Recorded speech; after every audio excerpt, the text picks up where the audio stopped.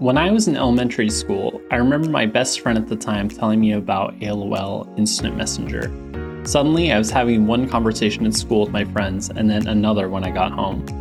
Most of these conversations were ones with people that I knew IRL or in real life. But some of them were with relative strangers, friends of friends I had never met in person. I made real connections with these people. Not only that, but the profile features and the changes that I made on them from day to day were a form of self-expression. Then came Xanga, MySpace, and Facebook, and all the social networks that followed. But while I had these experiences with my peers, these weren't necessarily things that I could talk to my parents about. In other words, I was quietly having formative experiences in the digital world absent the input of the people who care about me the most. Though I was growing up in a time in which these technologies were made available, online relationships and their effect on kids and teens have only become more pronounced today. On today's episode of Digethics, we'll be exploring these challenges and more through an interview with Dr. Loretta Brady. Hello, fellow Digethicists. My name is Seth Villegas. Welcome back to the Digethics podcast. Today, I have the pleasure of talking about the challenges of parenting in the digital age with Dr. Loretta Brady. Dr. Brady has a PhD in clinical psychology from Fordham University and currently works as a professor of psychology at St. Anselm College. She has written a forthcoming book on the topic called Technology Touchpoints: Parenting in the Digital Dystopia. Now, I am not a parent, but I was initially contacted by Dr. Brady when she had come across the podcast, and I had a chance to talk with her a little bit about my own experience with technology. As a researcher, I thought I would be talking about the things I had been doing, but instead we ended up talking a lot about life and how we had gotten here. Some of that conversation even ended up in the book. The truth is, sometimes we get so wrapped up in the research that we forget about the foundational experiences that made us who we are today. And it's specifically those pivotal moments, or touch points, as they are called in the Brazelton touchpoint framework, that impact us for the rest of our lives. So the achievement of the book is to take something like Dr. Terry Brazelton's framework for a child's psychology and to apply it to our experiences with technology. For me personally, this made a lot of sense. I've always been interested in technology, which is why I spend so much time thinking about it and studying it. While it may be easy to think about technology as something that isolates us, it is also the case that we turn to technology when we feel isolated. I remember that I made really good friends online playing games, people that I could turn to for my personal problems. In fact, it seemed better to talk to people online about things I was embarrassed about, especially when it came to things like romance and all the awkwardness that comes from puberty. In the midst of the COVID lockdowns, I turned to World of Warcraft, an MMORPG that depends on your ability to make friends and connections to overcome common challenges. I made real friends, and it was great to have people who were expecting me to be online. But at the same time, I put less effort into my body, and social isolation, especially in the midst of the lockdowns, was still pretty high. It became really hard to see people in person. I was living on my own, my family members all the way on the other coast in California. I even had to miss Christmas because of the COVID restrictions at my school and the length of quarantine were just not conducive to travel and work. Remote work and remote classes are now a thing precisely because of what technology has made possible. And so while I haven't been a parent myself, I do hope to become one day. The kinds of things that I went through might be the sort of stuff that my own kids go through one day. But even more that, I know firsthand just how lost my parents felt much of the time. The online world was a new one that seemed to give me great pleasure, but was completely unknown. So how do we navigate these new frontiers? If we do not know just what technology is doing to us, how do we attempt to guide children who know even less than we do? So as we begin this conversation, I hope that you, just as Dr. Brady asked, will think about your own technology story and about how it has formed you. And if you do feel so inclined to share, it'd be great to hear from you. You can send us a message by email, digethics@mindculture.org, or you can find us on Facebook and Twitter @Digethics and on Instagram @DigethicsFuture. The intro and outro music Dreams was composed by Benjamin Tissett and is available through bensound.com. Now, I am pleased to present you with my conversation with Dr. Loretta Brady.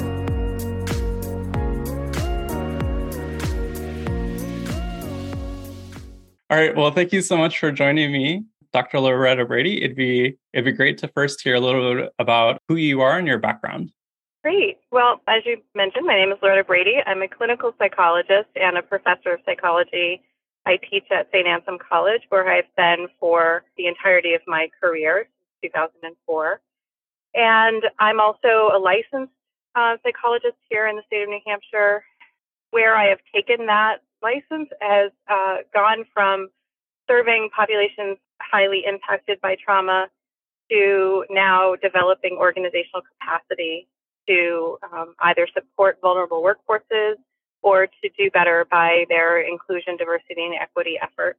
And I'm a mom of many. I have 5 children, and my husband and I have been parents since 2006, which, as I mentioned in the book Technology Touchpoints, corresponds to the onset of Facebook. Yeah, and thank you so much for mentioning that, in part because the book is our kind of occasion for the interview. Could you give us just a brief description of it and what led you to write it? Yeah, so the book is Technology Touchpoints, Parenting in the Digital Dystopia. I wrote it for a lot of different reasons. I have children who are now in their mid-teens through tween years, and I was noticing in my own household kind of dramatic differences in the interests, the play styles, the academic inclinations that my children had, even just being a few years apart in age, which I attributed in part to differences in technology access and use. My family, my partner works in technology and always has, so we tend to be an early adopter family. So, we would sort of onboard technology and devices and different apps before they even were reported on in different presses. So it wouldn't be unusual for us to have pretty decent familiarity with something prior to it hitting a more mainstream audience. Does that mean like you had like an early iPhone or kind of what's an example of one of those things?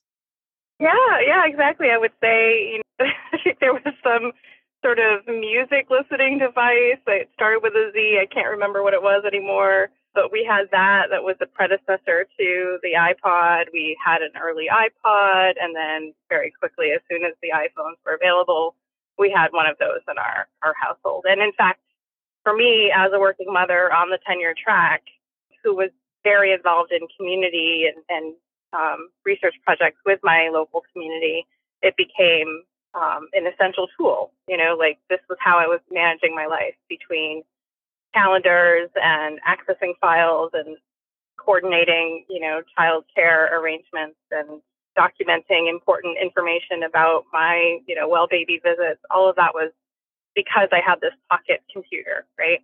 Yeah, But in addition to our own family life, I was also writing grants and doing research on early childhood development and technology. And at a certain point in the mid 2010s, I would say, there was a recognition that the digital divide was a concern, that some families were having access to digital technology that other families might not have access to. And in the service of equity, which is one of the areas that my work contributes to, I was starting to put together projects that were seeking to try and mediate that challenge by working with parents of young children in different science museum contexts to try and introduce pro-social and pro-developmental ways of utilizing this new emerging technology with young children. So those were the really 2 professional and personal impetus that resulted in this book. Those were sort of the earlier seeds, and then other directions of my work and other implications in my family life and personal life contributed to the story that we have today. Yeah, and thank you so much for giving me a chance to actually sit down and read the book. I think from having gone through it personally, I can really see those 2 sort of sides. So there's the psychologist, researcher side, but also the parent side. The book really, I think, goes a lot into how you've been affected by the kinds of changes that are going on and have had concerns about the sorts of things that you're seeing. And even in what you just said of noticing the differences between your children, right, who are only a year or 2 apart, in the kinds of technologies they have around and how that's affecting them. It must be a little surreal in a sense. And even thinking about it in your example of I can't even remember what the predecessor iPod was, if it was like a Zune or something else. But yes, it was that. It was the Zoom thing. Yeah, but I even thinking about it for myself of having lived through all of those changes, that now it doesn't seem like a big deal, but at the time it was such a radical departure. I think that's one of the things I appreciate of just like being shown that again of like, oh wow, that is it's such a strange thing that we kind of lived through, and for your kids to be living through that must be strange as well. And I think every generation of parents can reflect on how they consumed media and recognize that it's different than how their children are consuming media. But I think to your point, innovation cycles are so quick and market cycles are so fast that we do lose sight of how rapidly media consumption and creation has shifted in not even a lifetime, right? Just in an adult lifetime. it was it was important to me to articulate and to use those anchor points that I could kind of remember and have clarity around for myself and my family, but then to use those as kind of rabbit hole openings, right? To then go back into, well, what was going on economically, sociologically that, contributed to these things being picked up the way that they were? And then what were the implications of these shifts for children of different ages or for family life, or as some of the book goes into in the later section, the economic implications. Okay, so the book is titled Technology Touchpoints. Would you mind kind of briefly explaining what a touchpoint is?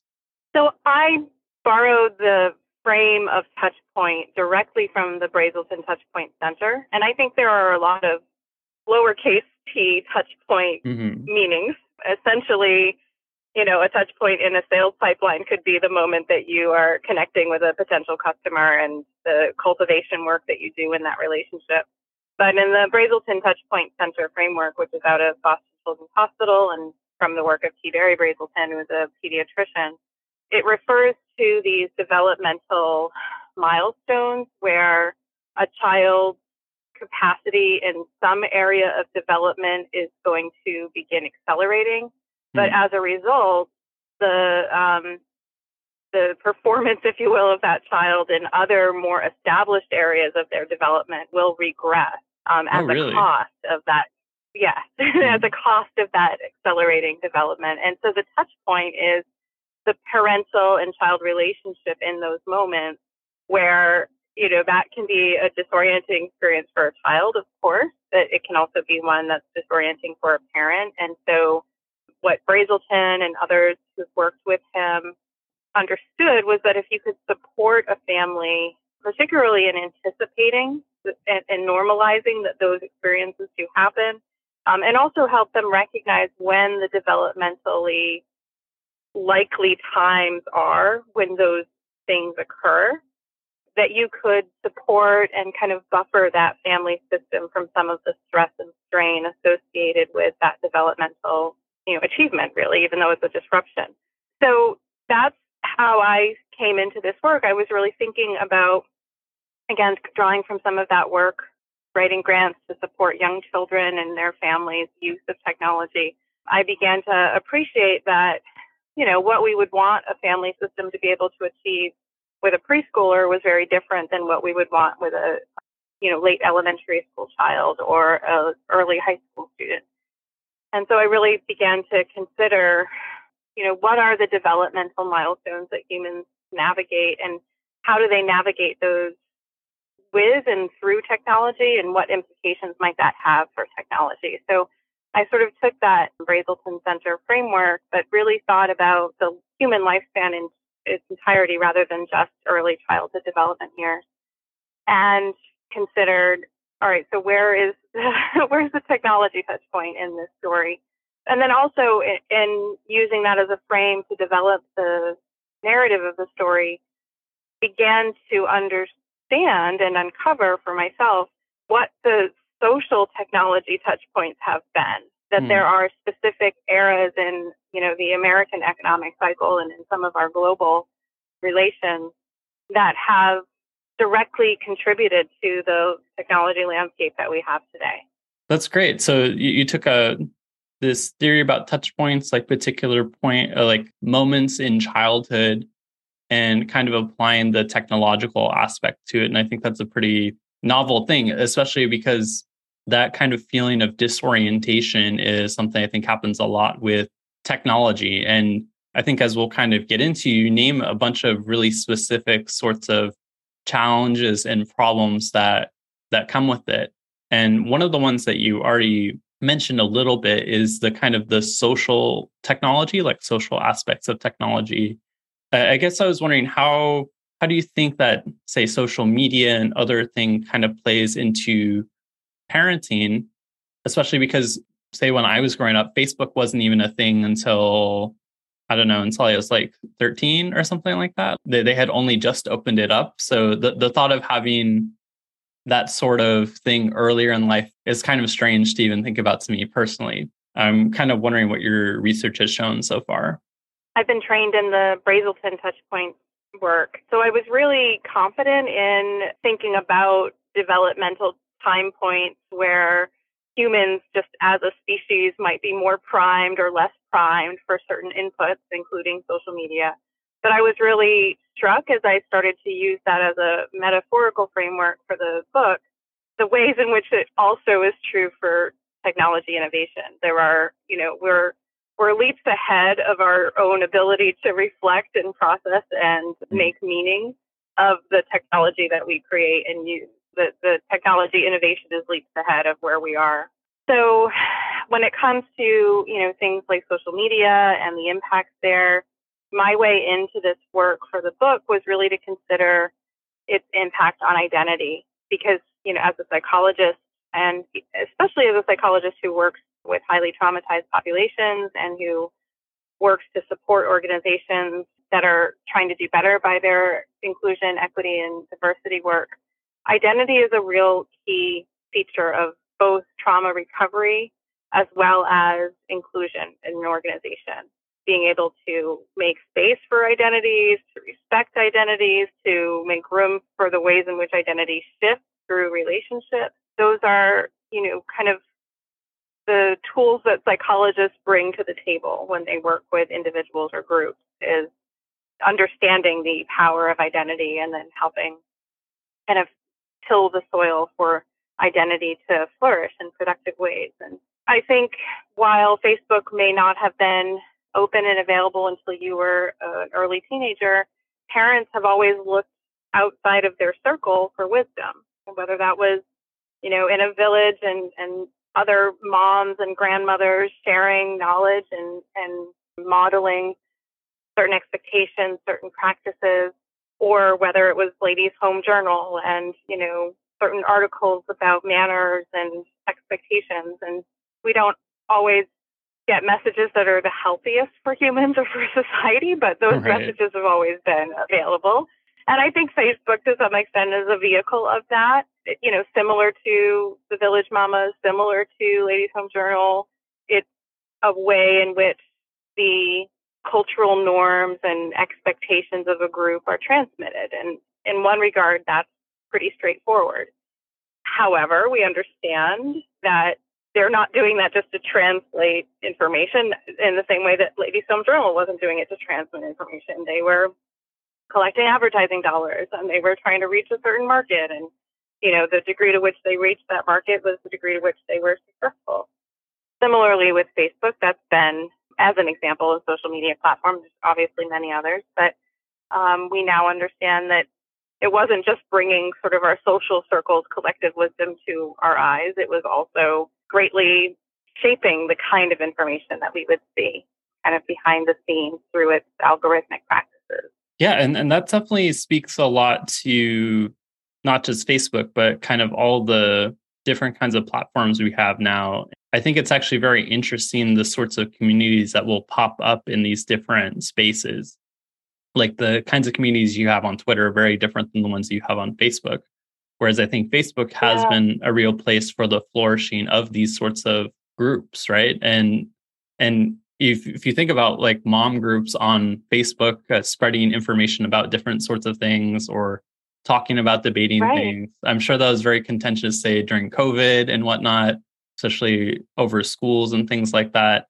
And it's an interesting place for both the transmission of information, as you're saying, but also for even new kinds of conflicts to come up over what the best ideas are, which I think in our kind of digital landscape is even more contentious than it's been in kind of past generations.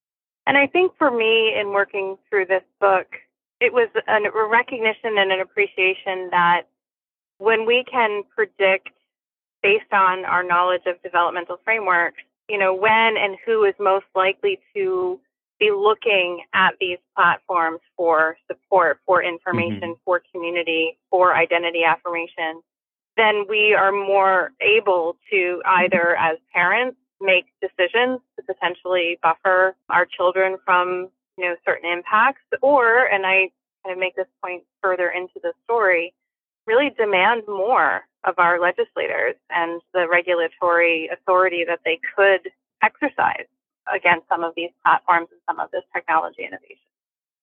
Mm-hmm. So for you as a parent, I think that much of the book also kind of talks about that. So there's the managing social media part of it, but there's also something you mentioned a lot is, say, unsupervised time with technology in the way and that can be potentially harmful or out of somebody's control. I think something that comes to mind is if I'm around my cousin and we're at Christmas or something like that. If a child's being a little unruly, it can be pretty easy to hand them the phone, right, and then just tell them to go crazy because they're quiet for a while. But there's all these Right. kinds of weird trade-offs now of, oh, like there's something that's kind of satisfying, but you don't want your child to be addicted to it. And then also you're not always sure what they're looking at necessarily. Could you just talk about what some of those challenges are and how you think we should deal with them? Yeah, I think for me, this comes up in the book when I think about my own childhood. I lived for a number of years with grandparents, and my grandparents differed in age. My grandfather was Great Depression era child, and my step grandmother was a boomer, early boomer.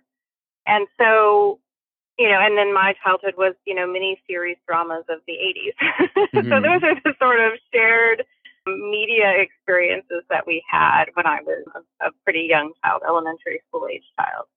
But they were shared, right? So yes, I watched Dynasty, and there was, feelings that my baby boomer era step grandmother had about whether it was appropriate for us to sit down as a family and watch this show together. Mm-hmm. And my depression era grandfather, who was like, we've lived through worse.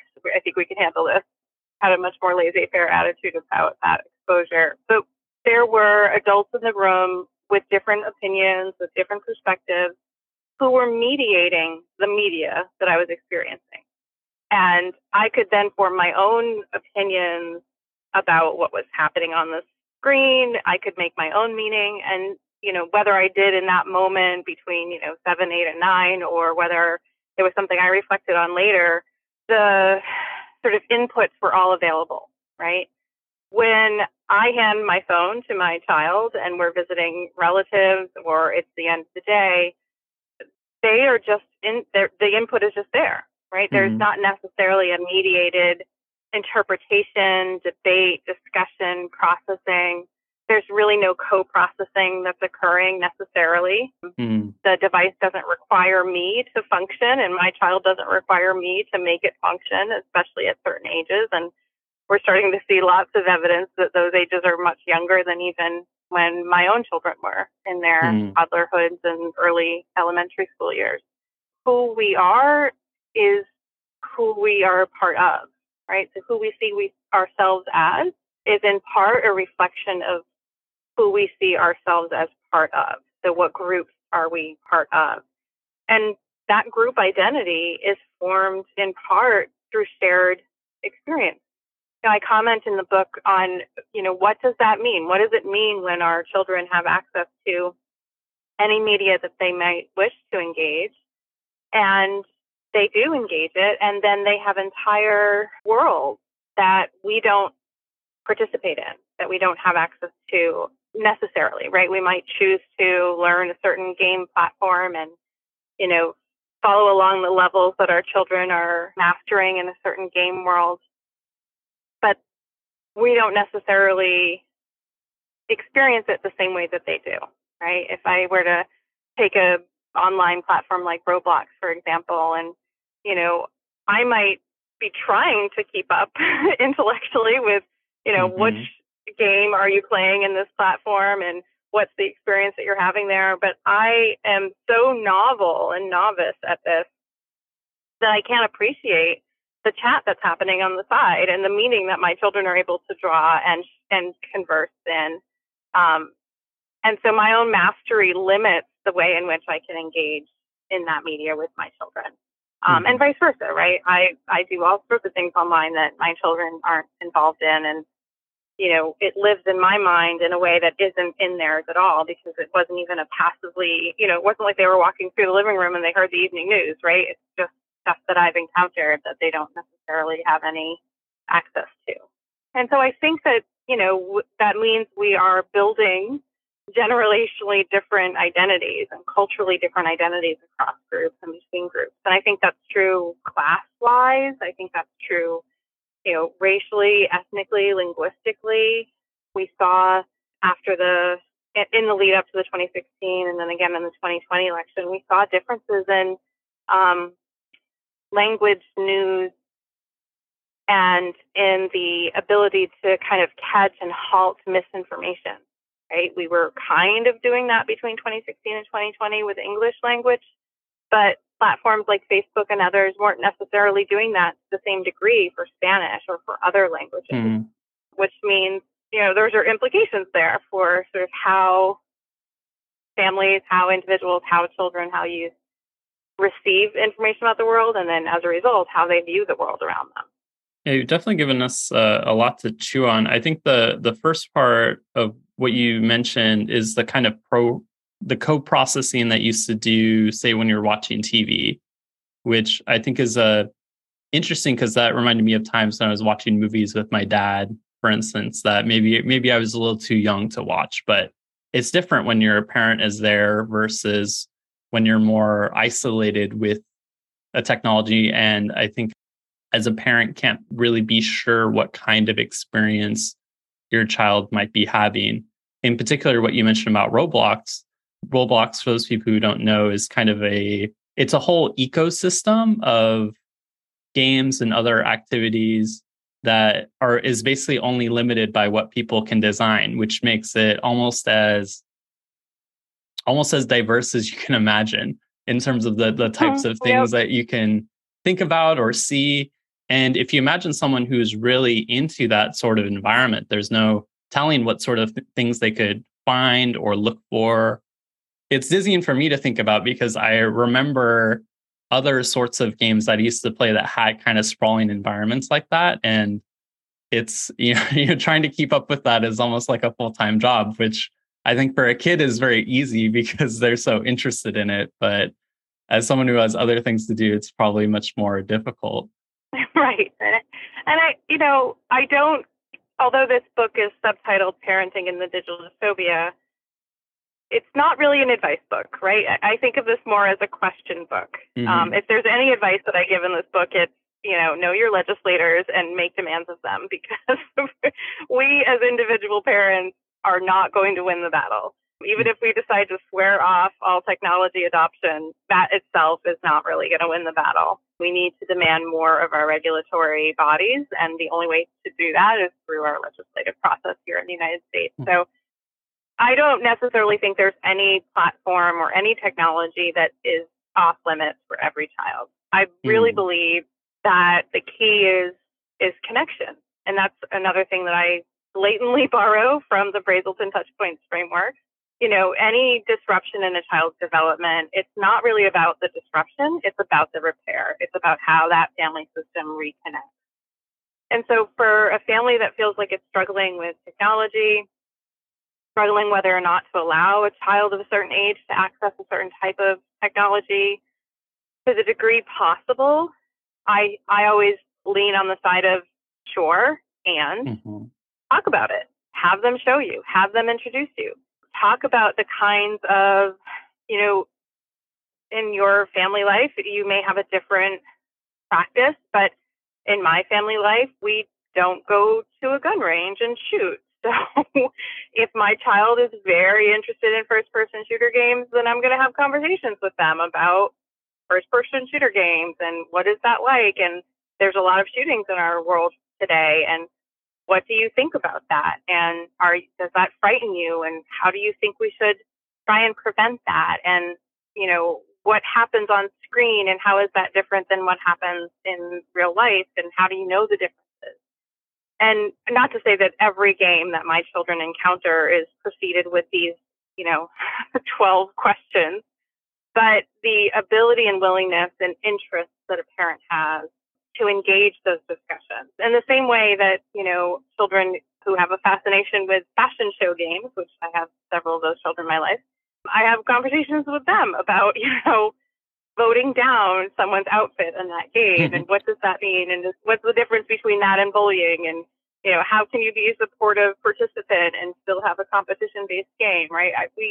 I ruin games all the time for my children by having these kinds of questions. And, I think that that's the very least we can do as parents. And I think just developing that appreciation as a parent, that it's more than just the platform or the game. It's more than just, oh, they can't put it down, they're addicted.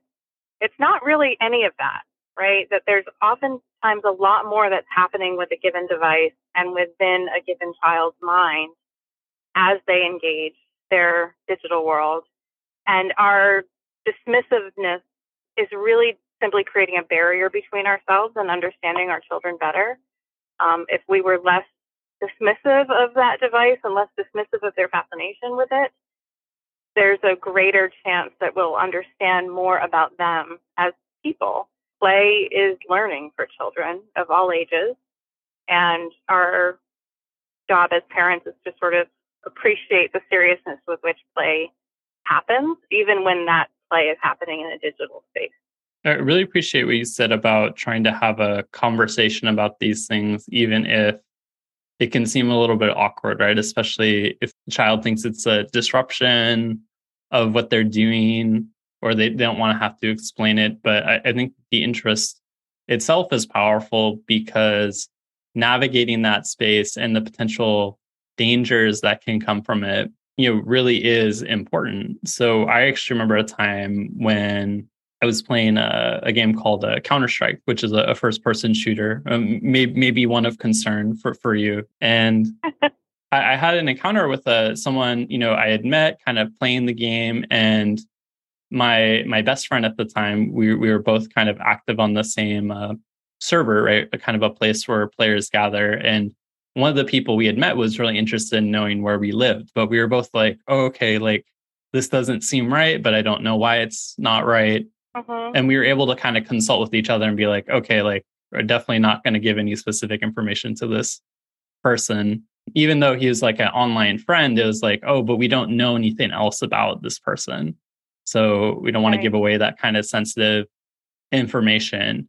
And I think that there's lots of these kinds of decisions or awkward interactions where you're having real social interactions with other people, right? Whether that's through the kind of content they're producing, or directly through a chat, as you mentioned, or through voice, or all these other sorts of things. And I think one of the things that was tough for my parents in particular was I was having these really strong relationships with people I had never met before, to the point where you kind of felt very open with them in a way that I didn't feel with other people at the time. And I think as I've been able to sort of explain that more, and I think especially as a child, right, you can't necessarily explain everything that you're feeling or everything that's going on.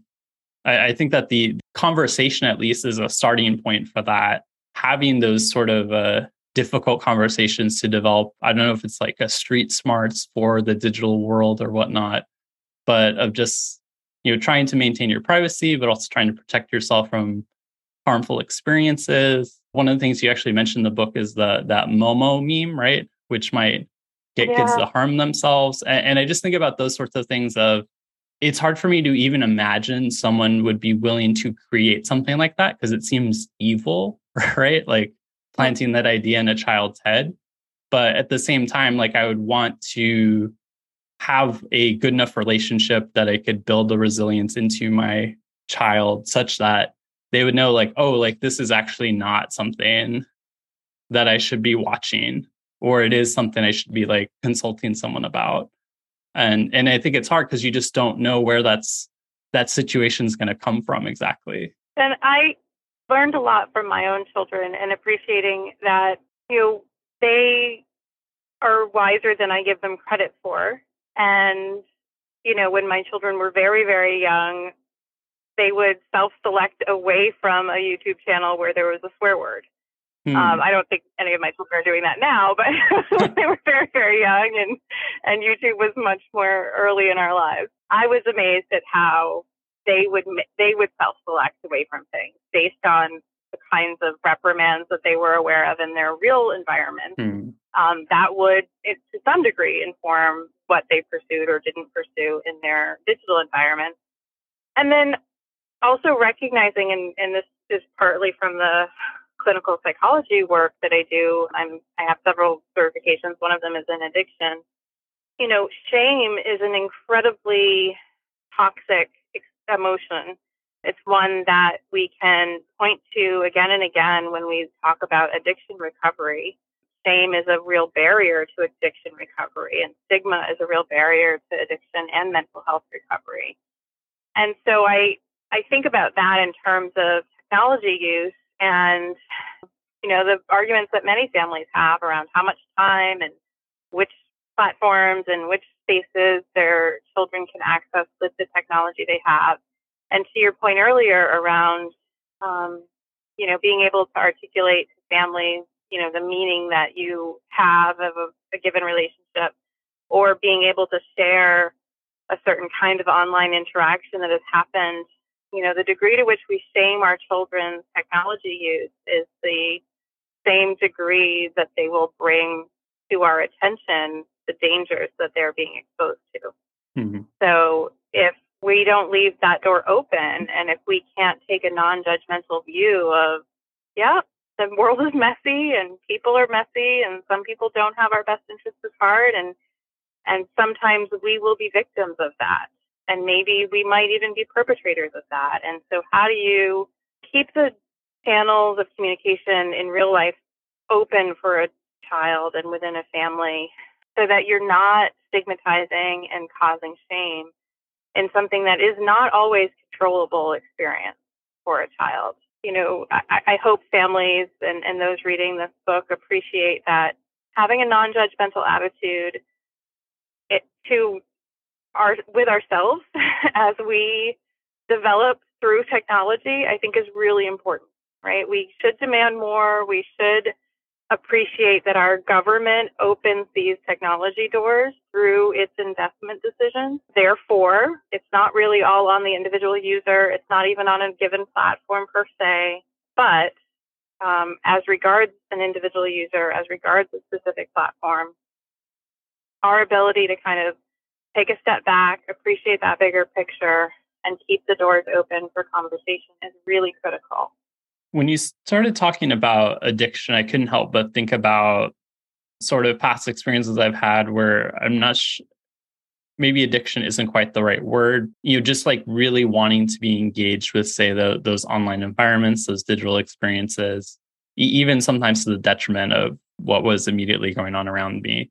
And you mentioned, say, like, iPhones can be sources of attachment and whatnot. I think there can be kind of a fixation on the devices themselves and kind of the things that they're mediating. And it can be such a strong and rewarding experience that it can be difficult to pull away from it. I remember kind of playing World of Warcraft way too much and stuff like that, which I think isn't an unusual experience. But I was a little grateful that I went through that phase kind of in high school a little bit, because when I was in college, especially my freshman year, I saw people who had never learned to manage their sort of appetites for games or like other kinds of experiences. And so because their parents had sort of, done that for them, by the time they were on their own, that's all they did, right? Later, they're like, oh, okay, I'm finally free to do the thing that I have been wanting to do this whole time. Yeah. It seems like there's, I don't know if like a trade-off is the right word, but, like learning to manage that in some way, I'm kind of glad, I guess, in a way that I sort of struggled with it and was able to kind of work with my parents through that. Yeah, one of the interviews I did for the book was with professor of gaming. I might be misquoting his official title, but he's at Ryerson University, Dr. Christopher Alexander. And he was a fascinating interview. He has two esports championships, world championships, two different esports. And he talked about how, and he went to college later in life and went through graduate school a little bit later in life as a result of both his esports performance and working, non-academic jobs in order to help support his parents and his family. It's fascinating for lots of different reasons. But to your comments about sort of that self-regulatory capacity that we develop, and how hard parents battle sometimes to instill it themselves. He talked about how in his family life, yes, to get to a world championship in an e-sport, it does require 14 hours of play a day for weeks at a time. He made conscious choices to invest in his academics simultaneously, and he would do those 14 hours after, doing other things that were priority, that was communicated by his family and that he had for himself as an expectation. So I think that, and in the book I do talk a bit about the emotional pull that technology can have, the purpose it can serve of, whether it's World of Warcraft or Facebook scrolling, it is rewarding, whether I'm beating a level in a game or I'm getting likes on a comment or I'm feeling self-righteous about not believing something that's circulating in my Facebook feed. Those are all little dopamine hits that are rewarding and strengthening our sense of self and our sense in the world. And that can be far more rewarding than the dishes that need to be washed, in my case, in my house, or, the challenging coursework that's awaiting the corner of your college dorm room, or the laundry pile that might be there. So, we're human. It's understandable that we're going to be enticed by immediate rewards to a far greater degree than long-term rewards. I think for individuals kind of navigating that for themselves, to just appreciate, there's a reason that pull is hard to resist right now, and getting to sort of what's the emotional core of why it's hard to resist that right now. Is it simply that you're so motivated to beat that level, or so invested in, getting your plan to the next, level of achievement in a particular game? Maybe it's the feeling you get when you've helped your group of players get to that level. And what else is happening in your actual non-digital life that is giving you that kind of gratification? And maybe you don't have anything. And so then what might that mean for you? And is that okay, right? Some people do have mostly digital lives, mostly digital relationships, and mostly digital gratification. And I think we have to, especially in our trying to be post-pandemic existence, we have to acknowledge that people live in a lot of ways. They don't only live in one way. One of my friends that I've known since elementary school has, I think, kind of always had a kind of digital network of people that have been very close to him because of his interests, say like translating anime and things like that before there were streaming services for that sort of thing. Just kind of like building in an environment that you wouldn't even be able to see, but gives someone a lot of meaning within that sort of like digital context. And if you're thinking about something like an esports player, which you talked about, right? Of part of the drive towards that is the prestige in the game itself. Creating a context in which you can even show off your skill to that degree is kind of amazing. And lots of people want to be streamers these days or kind of gamers because they see that and it's a new form of aspiration even. But at the same time, it's like you have this sort of digital thing that you see, right, from someone, the kind of 14-hour days that you put into a game, at least in this point in my life, that sounds awful to me, right? But maybe 10 years ago, it would have sounded amazing. I don't know if it's the carpal tunnel or it doesn't sound like the kind of utopia it sounded like before, especially since I know how long 14 hours actually is. Right. Right. Yeah. No, I think what I learned from writing the book and what I hope readers are taking from reading it is just an appreciation of how, my own little battles and my own, in personal insights or even some degree research insights, when I really can kind of shake the snow globe and appreciate how connected across time and across industries and across governments the current moment that we're in has been.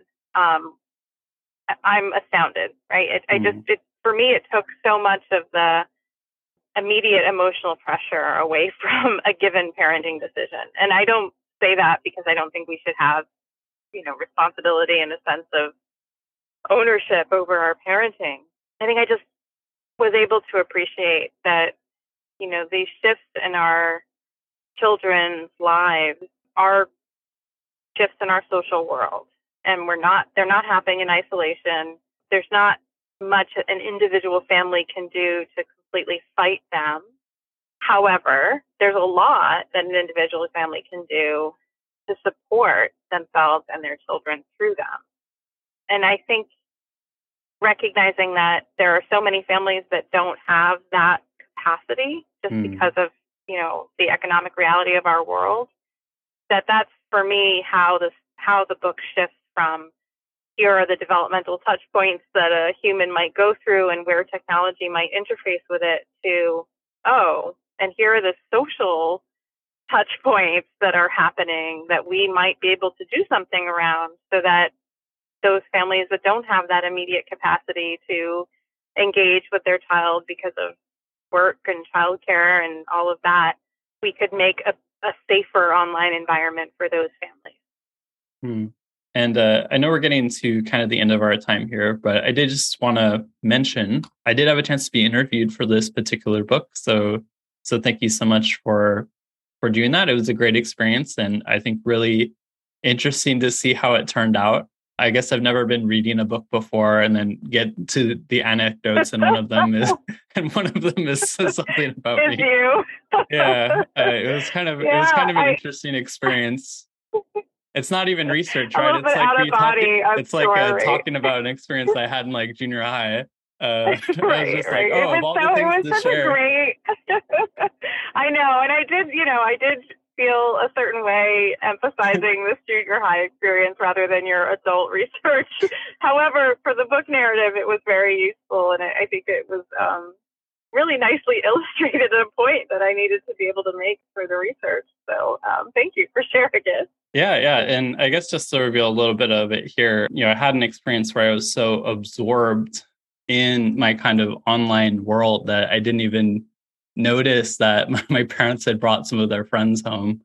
And unfortunately, when you're gaming and really into it, sometimes the verbal filter probably isn't as calibrated as it should be. So I had quite an embarrassing experience when I realized it was not just my parents, but also some other people there. But it was an important point, though, and for the developmental touch point of imaginary audience, right? And how we go from imagining what people are perceiving of us to internalizing how people perceive us, right? That's the critical age where that's all unfolding. So it was a perfect story to help illustrate that. Yeah, certainly. And I think I also really appreciate our conversation in part because it kind of brought me back to thinking about a lot of how I got into doing the research that I'm doing now, and the kind of reflection that goes into it of like, I've always been sort of drawn to these topics of, ethical relationships online. What are those supposed to look like?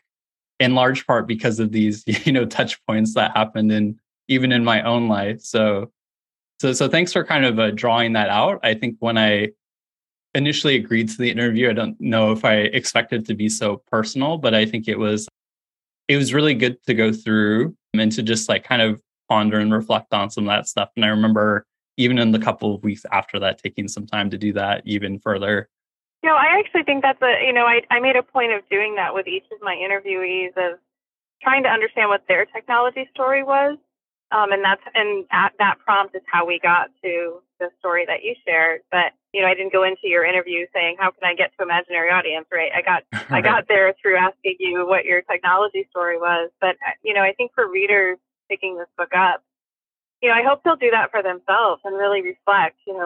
How was technology introduced in their lives, and what meaning did it have, and what worlds did it open for them? And everyone is going to have their own story and their own perspectives about that. And I think that is really informative as to the fears and anticipations that we hold for our own family life when it comes to technology.